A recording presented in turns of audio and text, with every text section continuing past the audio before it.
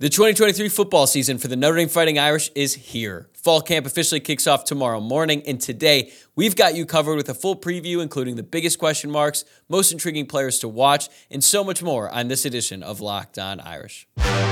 You are Locked On Irish, your daily podcast on the Notre Dame Fighting Irish.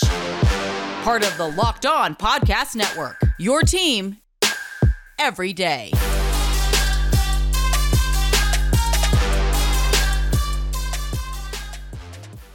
What's up? Welcome to Locked On Irish. Today is Tuesday, July 25th, and thank you for making this your first listen of the day. You can watch this episode as well as every other episode on YouTube or listen wherever you get your podcasts. Whether you're watching or listening, please take a moment to hit that subscribe button.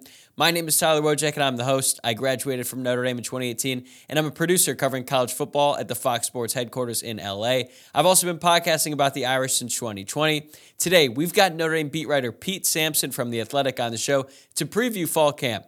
The first practice of the preseason kicks off tomorrow, and who better to have on to talk about all the action than the best writer on the Notre Dame beat. We covered a bunch of different topics, including some story time at the end, so let's get right into it. Here's Pete. All right, Pete Sampson, Notre Dame beat writer for The Athletic, joins us here for the first time on Locked On Irish. Pete, I'm excited to have you on to talk about the start of fall camp, but first, I've got to ask you a question about recruiting before we dive into everything else, because the Irish got some really big news on Sunday when four-star linebacker Kingston Viliamu-Asa announced his pledge to the Irish. What was your reaction when you found out?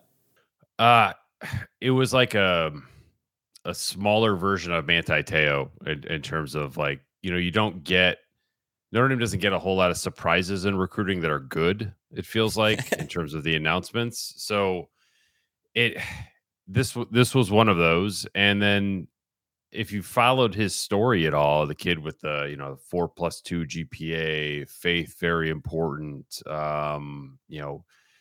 Notre Dame, I thought, did an excellent job recruiting him, not just connecting him with guys like Manti or Jalen Smith, but also like Tom Mendoza, and basically did the whole like life after football pitch that the kid really took to. And so it's like when you get all that together, there just aren't that many kids like that. Like Marcus Freeman talks about choose hard all the time. Well, like, I don't know about you, but like when in high school, like choose hard was like, no thanks. Especially if I could run like a 4.2 or I could bench 400 pounds, like I probably wouldn't be choosing hard. So there aren't that many guys like that. So you have to get the ones that are out there. And so I think getting Kingston was it was huge from a perception standpoint, because recruiting had sort of, flagged a little bit here. But I think it was also huge from like, there just aren't that many guys out there like him. And you gotta land them when they pop up. Yeah, I had that thought on Sunday when I was going through it, because when Justin Scott was being recruited, everyone was like, well, this is the can't miss one because he's from Chicago. But then as you learn more about KVA, he kind of felt like more of a can't miss, because you're thinking, okay, very academic oriented, deeply religious, willing to move out to the Midwest, has this great connection with the staff. I kind of the thought there was like, if he doesn't commit, then who is? But it looks like Notre Dame is not going to have to worry about that. Did you see your podcast co-host Tim Priester called him a bigger, faster, stronger Manti Te'o? Are you ready to go that far? No, I was unable to join that podcast. I think I would have stopped Priester in his audio tracks in that moment. It's like, could he be faster than Manti? Sure, but I think we're going to talk about first impressions of fall camp later. Manti Te'o's first practice was high on my list of like, holy cow, that is just a ripped dude. Where like his biceps and tries were like most people's quads. Kingston is not that big, but he is a very special athlete. All right, let's talk about fall camp. This will be your 23rd fall camp on the Notre Dame beat, and I realize your access to all the practices is somewhat limited, but after doing this for so many years, how good do you think you can get at predicting how the team will do during the season based on what you're able to see in these practices? I think pretty good. I'd be lying if I said like I saw 2007 coming based on the camp. Like, you knew that team was going to take a big step back, but not quite like that. I think that you could probably get more of a beat on individuals than maybe the team, and then like the individuals eventually kind of get to the sum of the parts situation there. But I think you can spot real strengths and weaknesses. Sometimes they're different than what you thought. A lot of times they kind of confirm what we've been talking about for the previous 9 months. But it for the most part, you get a pretty good sense of like what they are or what they're not going to be. After 2 full practices and a bunch of half practices. Is there a season that comes to mind? You mentioned 2007 where they surprised you in a good way, where you went through fall camp and you're like, oh, this team's going to be pretty good. And then they ended up being much better than you thought. 2005 would be one where you're like, you didn't really have a bunch of a sense of how good they could be. They'd been down for so long. 2012, you didn't think they could be at that level. 2015, you knew that like that team had a chance to be great. Like I remember going to those camp practices and you're watching Will Fuller and Kavari Russell go up against one another and, Stanley and McGlinchey. Yeah. Just like, oh, wow. I think you could make the case that team was almost a disappointment given all the talent they had. Now, granted, a lot of that was due to injuries. Yeah, no doubt. I agree with that. I think that was the raw talent. That was the most talented team. Brian Kelly. I mean, it's like Jalen Smith was on that team who took me, 5 or 6 guys to get to. And he was the best athlete out there. 2020, we didn't see any of it for obvious reasons, but like you knew that team was going to be good. So I don't know. That doesn't really apply to this one, but I'd say like 2015 was the one where you're watching camp. You're like, man, I'm watching NFL matchups here in this college campus going through camp. So that would probably be the one where I was like, wow, this team is going to be a lot better than I thought. With that in mind, what are the biggest question marks you have about this team that should be answered, or at least you expect to have a pretty good grasp of by the time the season officially kicks off against Navy? I think the defensive line is my biggest question mark that maybe won't get answered in camp. And I'm not sure that question is going to get answered all year. That's sort of the tripwire for this team. It's defensive line is after quarterback, that would be my number 2 position for any championship roster to be built. And Notre Dame has a great quarterback, but their defensive line has got big questions. So, from an individual standpoint, grad transfer Thomas Harper at nickel over from Oklahoma State, can he sort of be like Tariq Bracy? That would maybe change a little bit about how I saw Notre Dame's defense fitting together. If Antonio Carter II is legit at the safety opposite Xavier Watts, like if you came out of camp thinking like those 2 guys are good enough to play at Notre Dame, I mean, they don't need to be great. They just need to be Notre Dame level players to go with Hart and Morrison and Mickey and Watts. That might change a little bit about how I felt about the team. And then, offensively, an offensive guard battle is not that exciting, but Notre Dame has to find 2 new guards. I think Billy Schroth will definitely be one of them. I think Andrew Kristofic will start out as one of them too. So you're not going to get an evaluation out of a guard who's not when they're not in pads. So maybe the second full open practice might be a better way to look at that. But defensive line, some individuals in the secondary, and then how they put the offensive line together. Those would be my biggest questions. So somewhat in the same vein, which players in the roster do you think will have the biggest impact on the team's success in 2023, not named Sam Hartman? It doesn't have to be the 5 best, but whose performances are going to dictate how far the team is going to go? I think that, Xavier Watts would be high on my list. Cam Hart would be high on my list. And Cam Hart is an interesting one because I think if you just judge them by like weight room numbers and training numbers, you would think, all right, future pro, easy, like maybe a day 2 pick. But he hasn't put it together on the field in a way that I think he's got a chance to do it, but he's got to stay healthy, which has been an issue for him. So that would be a big one for me. Really, I feel like some receiver is going to step up, if not 2 or 3. So can that be Greathouse? Can that be Deion Colsey? Can Tobias Merriweather, he's the most famous one-catch receiver in Notre Dame history. Can he be the sort of number 1 target that the staff thinks he can be? So I think you've got to see flashes from the receivers, downfield passes, 50-50 balls. And that's the kind of stuff you do get to see in camp. We didn't see it in spring really at all, but I would like to see some receiver, if not two or three, make some downfield catches on competitive balls from Sam Hartman. This episode is brought to you by eBay Motors. For a championship team, it's all about making sure every player is a perfect fit. It's the same when it comes to your vehicle. Every part needs to fit just right. So the next time you need parts and accessories, head to eBay Motors. With eBay Guaranteed Fit, you can be sure every part you need fits right the first time around. Just add your ride to My Garage and look for the green check to know the part will fit or your money back. Because just like in sports, confidence is the name of the game when you shop on eBay Motors. And with over 122 million parts to choose from, you'll be back in the game in no time. After all, it's easy to bring home a win when the right parts are guaranteed.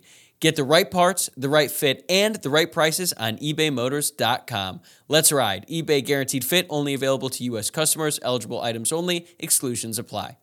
Notre Dame's got a lot of new faces coming in. And true freshmen, guys they brought in via the transfer portal, plus some young guys who we've seen a little bit, like Tobias Merriweather, who you've seen him at practice little, not a ton of game action. So which players are you most excited to watch during these practices? Merriweather is way up there. I don't feel like Audric Estime I need to see a whole lot to learn about, but I'm excited to watch him just because, he's like just a bear running through the A gap. So that he would be high on my list. I would say that I've been a big backer of Riley Mills for a couple of years, and he hasn't really kicked on the way that you've got a lot of stock in Riley Mills. Yeah, I bought a lot of stock in Riley Mills, and I think I bought it maybe high, and I need a return on investment here. But if there is going to be a breakout player on the defensive line, I think it's going to be him. I don't think there are really other candidates for it. And so they need him to be very good at a minimum. And I think it's like with the defensive line, you have questions about the pass rush, you're losing Isaiah Foskey, but I also have questions about the interior stopping the run. Riley Mills is really, I think, the only guy. People joke about who would be first off your bus if you're on a road game. Riley Mills would be that guy, but I don't think there's a second one. And that's not a great situation for the defensive line to be in. So I would like to see Mills make some dominant plays in camp. He's flashed a little bit over the last couple of years in August, but make some more dominant plays in camp. And then we'll see in September, October, November. Staying on Mills, how much do you attribute his, I don't want to say disappointing, I guess underwhelming compared to expectations, his 2022 season, how much do you attribute that to the position he played? Because now he's moving back inside. Yeah, I think I had a lot to do with it. I can't think of any stories of players who were, it's like some players are seen as versatile because they can do both really well. But then there are other players who are tweeners, and you feel that, and that's sort of pejorative. You don't really thrive in either spot. And I feel like Mills got almost pushed more towards the tweener role last year, where end was not his best position, but they needed somebody to play there. I think that if the coaching staff could redo it, maybe they would not try that. But just to be a three technique. Yeah, that's got to be Al Washington's hope that this is the reason he kicks on, is because he can just focus on one spot where he can just maul people on the inside with his length and force. So Notre Dame needs that in the worst way. Yeah, physically, he's got too much going for him at this point to not have a really productive season. He's got experience too, and he's playing in his natural position. So hopefully that stock is going to pay off here this season. But last year, Benjamin Morrison surprised us all and became arguably the best defensive back on the team by the end of the season during his freshman season. The year before that, it was Joe Alt who came in and steadied the offensive line as a true freshman. I'm not saying that anyone in this class is going to have quite the impact that those two guys have, but who do you think will be the most impactful true freshman on the team this year? It's all about opportunity, right? Because I don't think anybody at the beginning of last year would have looked at Ben Morrison and said this is the best freshman in the class, but he had the best opportunity, with Jaden Mickey. And it's you go down the list, and one of the guys, this is probably a deeper cut and he may ultimately redshirt. But Boubacar Traore, the edge rusher from Massachusetts, they got 4-star, 6'5", but like kind of a 6'7" wingspan type. Like Notre Dame doesn't have a lot of those body types on the roster, so I could see that being one that the staff looks at if he's physically ready to play. And almost any other year, Christian Gray would be near the top of my list at corner because Notre Dame doesn't have great corners. Well, this year they have great corners, so there might not be an opportunity there. And I guess like Jeremiah Love is the second highest rated guy in the class. I've talked to some people that are kind of feel like he could be like a boomer bust type of player. Track athlete in high school, super productive as high school football player as well. But how does he click on? How does he learn to be a running back where it's not just all about speed all the time? That might be the one where at the end of the year, people may say like, well, of course he was a top 100 prospect. What did you expect? But I do think that there is a learning curve for Jeremiah Love that whether he gets to the end of that this year or not, is something that you got to at least acknowledge that that would be a big development win for Dylan McCullough at running back. Yeah, I remember when he was being recruited, there were some people who thought maybe he was best suited to play wide receiver in college, but Notre Dame liked him at running back. That's where he's going to start the season. And for the most part, I think we have a pretty good sense of who's going to start on both sides of the ball to start the year. But there are a few position battles. You mentioned guard. I think the safety opposite Xavier Watts is still up for grabs. And then even wide receiver to a lesser extent is somewhat of a battle just to get in that rotation. So how do you see those positions shaking out? And is there another position I haven't mentioned that you think might be up for grabs? What they do, receiver is definitely interesting. And it's kind of one of those positions where like, I think that they have 5 or 6 options, so they just need to figure out who the 4 best are and roll with it. There have been times where you've covered Notre Dame and you feel like, all right, they need 6 receivers, but they only have 2. Like, how is this going to work? So I don't think they're going to run into that this year. This is kind of a nerdy depth chart curiosity of mine, but Love like it. backup linebackers, like. I'm not advocating anyone's going to knock Bertrand or Kaiser out of the lineup, but I've heard really good things about Drake Bowen this summer as like sort of a Bertrand type of cerebral player, like kind of a football nerd, but he's bigger and quicker and all those things more than Bertrand was. So, Maris Leafau, where are his reps? Jalen Seed, what do they do with him? Those are all curiosities of mine that like might not impact how the team plays this year, because I don't think Bertrand and Kaiser and Leafau are going to come off the field a whole lot, but they got to figure out what they have there. And that's like the position battle that probably will matter the least this year, but matters the most is who's the backup to Sam Hartman.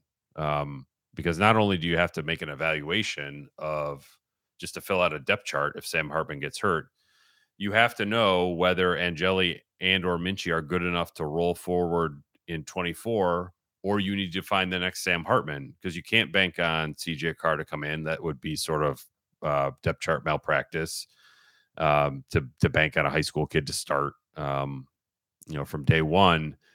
So you gotta figure out, can Angeli and Minchie play? Can they start their first start at Texas A&M in 2024? And if you come away and think, I got questions, then if you're Marcus Freeman, I would hope that he would have learned in year one. If you have questions about your quarterback position, that means you need to go get another quarterback, which he did in year 2.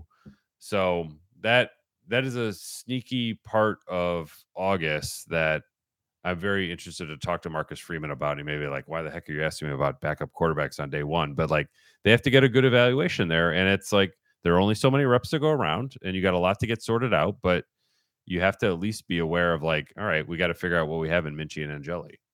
Yeah, and if 22 taught us anything, it's that having a good backup quarterback is pretty damn important sometimes. Yeah. Especially as it was for Notre Dame last year. And I want to preface this next question by saying, I know teams are always going to project some level of optimism around this time of year because that's what you're supposed to do. Everyone's undefeated before the season starts. There's not going to be a single coach in America who, after his first practices, goes to the mic and is like, it's not looking good for us this year. That's never going to happen. But based on the conversations you've had with people in the program, how would you describe the belief internally about what this team can accomplish? And do you think it's legitimate? I think it's a pretty optimistic program right now, much more so than it was last year. I think I don't want to say people were leery of year one with Freeman, but it was just sort of a crapshoot of like, what are we going to get? I don't know. There were so many unknowns. Michael Mayer is great. After that, no idea. This year, I think there's a earned optimism about how good the team could be, and it's like I was thinking back, like when they went to Ohio State, weren't they like ranked? I think they were ranked 6th. I think this team is much better than that one, but they're probably going to be at the back of the top 20, maybe around 15, just because of the quarterback position. So I think that Sam Hartman is worth 2 more wins than what Pine and Buckner would have been at a minimum. So that is. And that's why I sort of get like, I know I've sort of read and heard some people talk about like, well, Marcus Freeman's still growing as a coach. And like, if they go 8-4, it's not the end of the world. And I'm just like, hold up. You got Sam Hartman for 1 year. Like, it doesn't need to be the end of the world, but that would be a massive, massive disappointment to me if Notre Dame only won 8 games in the regular season. Or frankly, or if they just repeated last season, I think that would be a huge disappointment. So I think I wish they were a little bit better on the defensive line. But I think the rest of the roster is in pretty good shape to push for kind of a 10-win season. You mentioned the defensive line.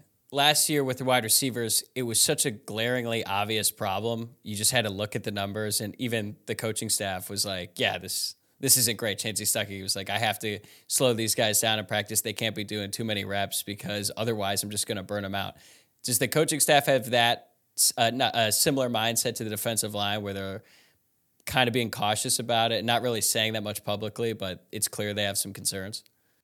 I don't think so. And I sort of disagree with them about it. Like, I think they should have some concerns. I think that banking on sort of Jason Anye to like hold up when he hasn't played any snaps in his career it's optimistic. They're going to have probably 2 Benjamin Morrison types of stories on the defensive line this year. I think for the line to be good enough to make a push for the playoff. And you could have like maybe 1 Benjamin Morrison story and a Jonas Gray / Asmer Bilal story of like the career journeyman who just hasn't played a lot. And then like, oh, this guy's good. But they really need 2 surprise stories at that position. And that's like not a healthy spot to be. Like you don't want that. I mean, I get it. Like the numbers at safety were bad and they went out and got Antonio Carter. They brought in Thomas Harper. And now they're fine. And Javonte Jean-Baptiste, we'll see what he can deliver as sort of a strong side end. He looks good, but we haven't seen him do anything because he didn't really participate in the spring practices we attended. So I think the Marcus Freeman is not going to come out and say like our defensive line is a mess. However, I do think that he knows that getting pass rush from the defensive line is not going to be a thing that happens regularly like it did last year with Isaiah Foskey. And they may have to, does it make sense to play 11 guys and really stretch the depth of it so you're fresher, but because you don't have an elite guy, the drop off between 1 and 3 isn't as big. I don't know how you sort of make the best of that situation, but that might be one way to approach it. You've written a lot about what Marcus Freeman learned in his first year as head coach and his growth heading into year 2. Is there anything you're looking to see from him or the staff over these next few weeks of practice that would indicate growth from the previous year? I don't think that that's going to show itself in August. I know that they'll be practicing more this year than they did last year. I mean, talking to some of the coaches over the summer, they had remarked like kind of had a short camp last year. Like it I just mean, it it's just didn't. starting very early, right? Yeah, I mean it's the week 0 stuff, but I think just like they packed it more into these 4 weeks. Um, so that might be part of it. They went out and got a quarterback. That's part of it. But then it's like, how does he handle messaging in the season when things get a little sideways? Like, hopefully they will have not lost their second game by week 2, where messaging becomes really important. But how they handle recovery. I know they're doing some things a little bit differently. I'm not entirely sure what they are, but I'm just like talking to people at Notre Dame, like the focus on recovery after games, because like you think about Ohio State, come back a day later, playing trouble in Columbus, totally flat against Marshall. BYU in Vegas, night game, get back 3-4 in the morning. Stanford the next week, totally flat. So that I think that will be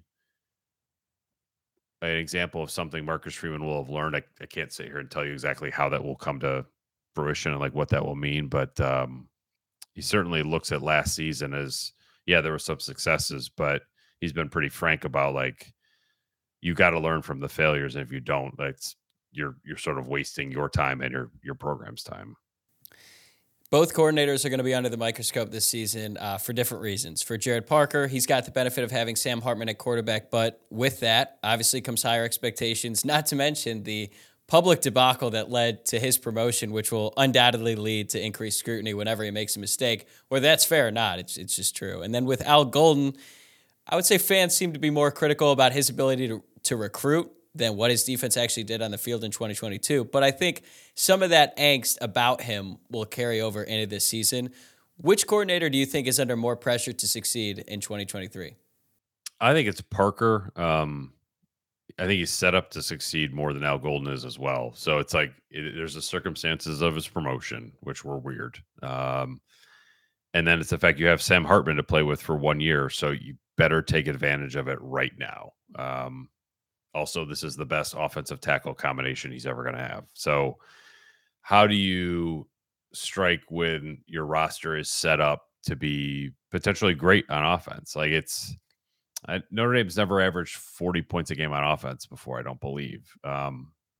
This could be a team that threatens that. So I think whoever was the offensive coordinator, whether it was Al Golden or not Al Golden, Tommy Reese. If Al Golden was the offensive coordinator, I'm not sure they would have scored 40 points. So I know they tried that with Chuck Martin in the past, but whether it was Andy Ludwig or Colin Klein or Jared Parker or Tommy Reese had stayed, like I think this offense would have been very, very good.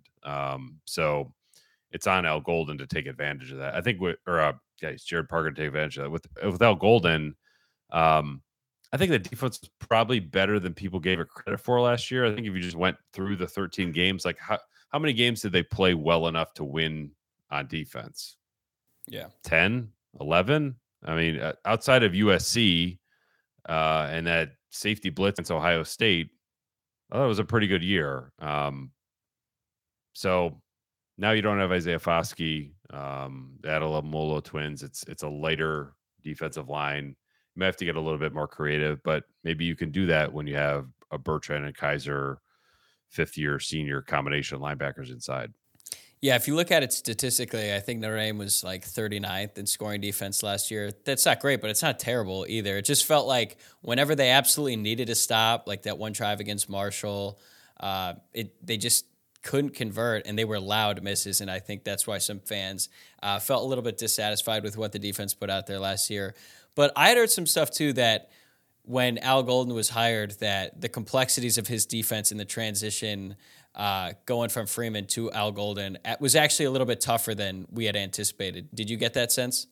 Yeah, I do. I think that Golden has sort of admitted it without coming out and admitting it, that like he had to take a bunch of stuff out. Like there was just too much there. And I think that, Al Golden had a little bit more of an NFL mentality to defense. And maybe having a Bertrand and Kaiser, a linebacker, allowed you to do a bunch of stuff, but more than your linebackers have to know what the heck's going on. And I think that, you even go back to that Marshall game when they went down and drove in the fourth quarter, there was like a 3rd and 10 or 3rd and 12, or Ramon Henderson clearly just is not sure what he's doing. The run gets outside, and they pick up this huge 3rd down conversion on 3rd and long. They end up going down and scoring a touchdown. So those kinds of busts to me spoke to like, we're doing a little too much here. So how he dials that back? Can he dial that back? I think sometimes these coaches with NFL backgrounds get in love with their own schemes. Sometimes Notre Dame has felt the brunt of that with the Brian Van Gorder era. But I wasn't going to say it. You did. Yeah, it's just like let's do less. Let's do less better. And that year 2 should help you with that, because everyone sort of knows how the pieces fit together. And really the back 7 of the defense should pretty much know what's going on all the time. That should be a very experienced group.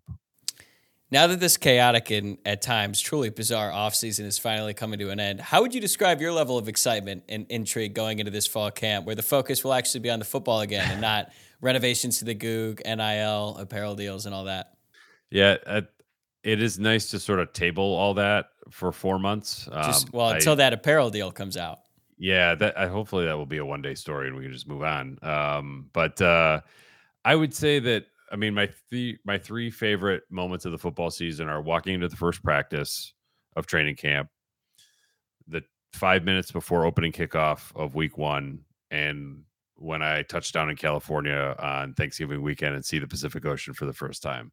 So, I mean, I love August. I love getting back. It's like back to school, but if school was awesome, to see college football and sort of be immersed in it. So I think it's fantastic. I think this team will be really good. I'm probably more bullish on this team than maybe some other people, but that probably leads into some of the intrigue and like wanting to get out there and tell these stories and see how it develops and see what Sam Hartman actually looks like, when bullets are flying a little bit more. So yeah, it's like, I wouldn't say this every year. Like, there have been teams where when training camp started, I'm like, oh God, like you just knew it was going to be a slog from the start. And some of those teams turned out to be pretty good, but they weren't fun to cover. I think this will be a fun team to cover and a good team. So this team should have a lot going for it. Okay, last question before we let you go, and it's sort of on that note. Involves a bit of story time. I said at the top, this is your 23rd fall camp on the Notre Dame beat. What are some of the most memorable moments from preseason practice that you can recall? And this can be positive or negative. Kyle Hamilton's 3 picks in the opening practice was pretty impressive. It's decent, yeah. That was definitely up there. Seeing Manti Te'o for the first time in person was up there. I just couldn't believe how big he was. Kyle Rudolph would also be up there, because it was just like, oh, you just walked off the set of American Gladiators and now you're Notre Dame's freshman tight end. So those would definitely be up there. Negatives. I remember seeing Darnell Ewell, who was a 4-star defensive lineman. He could not make it through the first practice. And you're just like, oh, okay. Like this is probably not going to go very well. Ultimately never played. I think he was the top, either the first or the second rated guy in the class that had Cole Kmet and Brock Wright in it. And it just never clicked on. There's the infamous Brandon Wimbush practice in the stadium where he was struggling to hit the net. And ultimately I heard that Chip Long chewed out Tommy Rees for doing that and for letting the media see that happen. Because it was just like, this is not like a great look for everybody here. Those would be way up there. Man, it's had a lot of training camps. Like, I feel like it's usually individual stuff like that, opposed to like something that's like, oh my gosh, this team is incredible and I never saw this coming. But you got these sort of individual stories where it's like, that guy's really good. Or there are times where you watch a freshman in his first practice and think, that's a miss. Which is, I know that sounds harsh. No, I get your point. There are just times you're just like, oh, okay, that's not how I thought that was going to look at all. And then there are times where you see Kyle Hamilton and you're like, all right, you're a 3-and-out player, no problem here. Like, you could be a 2-and-out player if it was allowed. All right, well, I'll have to ask you for your yes or no on every single true freshman after the first practice coming out of this. But he is Pete Sampson, the pen of Notre Dame football, as he's been called among the fan base. You could follow him on Twitter I don't know if it's still Twitter. Is it X I now? think I don't know. I think we're going to stick with Twitter, at least for the purposes of this podcast. Either way, his handle is at Pete Sampson _. And if you're not subscribed to The Athletic to read his work, get it together and do that now because he's the best on the beat. Pete, thanks again for the time. Try to stay cool when you're out there on the practice fields this week. I heard it's going to be a hot one. All right. Thanks, Tyler. I will. That'll do it for this episode of Locked On Irish. Thanks again for making this your first listen of the day. By the time you're listening to this, I'll be in Indianapolis for Big Ten Media Days, but I will be back later this week with some observations after Notre Dame's first couple of practices. Make sure to subscribe to the show on YouTube or wherever you get your podcasts so you can stay up to date on all of those episodes, and follow the show on Twitter at Locked On Irish, on Instagram at Locked On Irish Pod, and my personal Twitter account at Tyler WOJCIAK. I'll talk to you soon.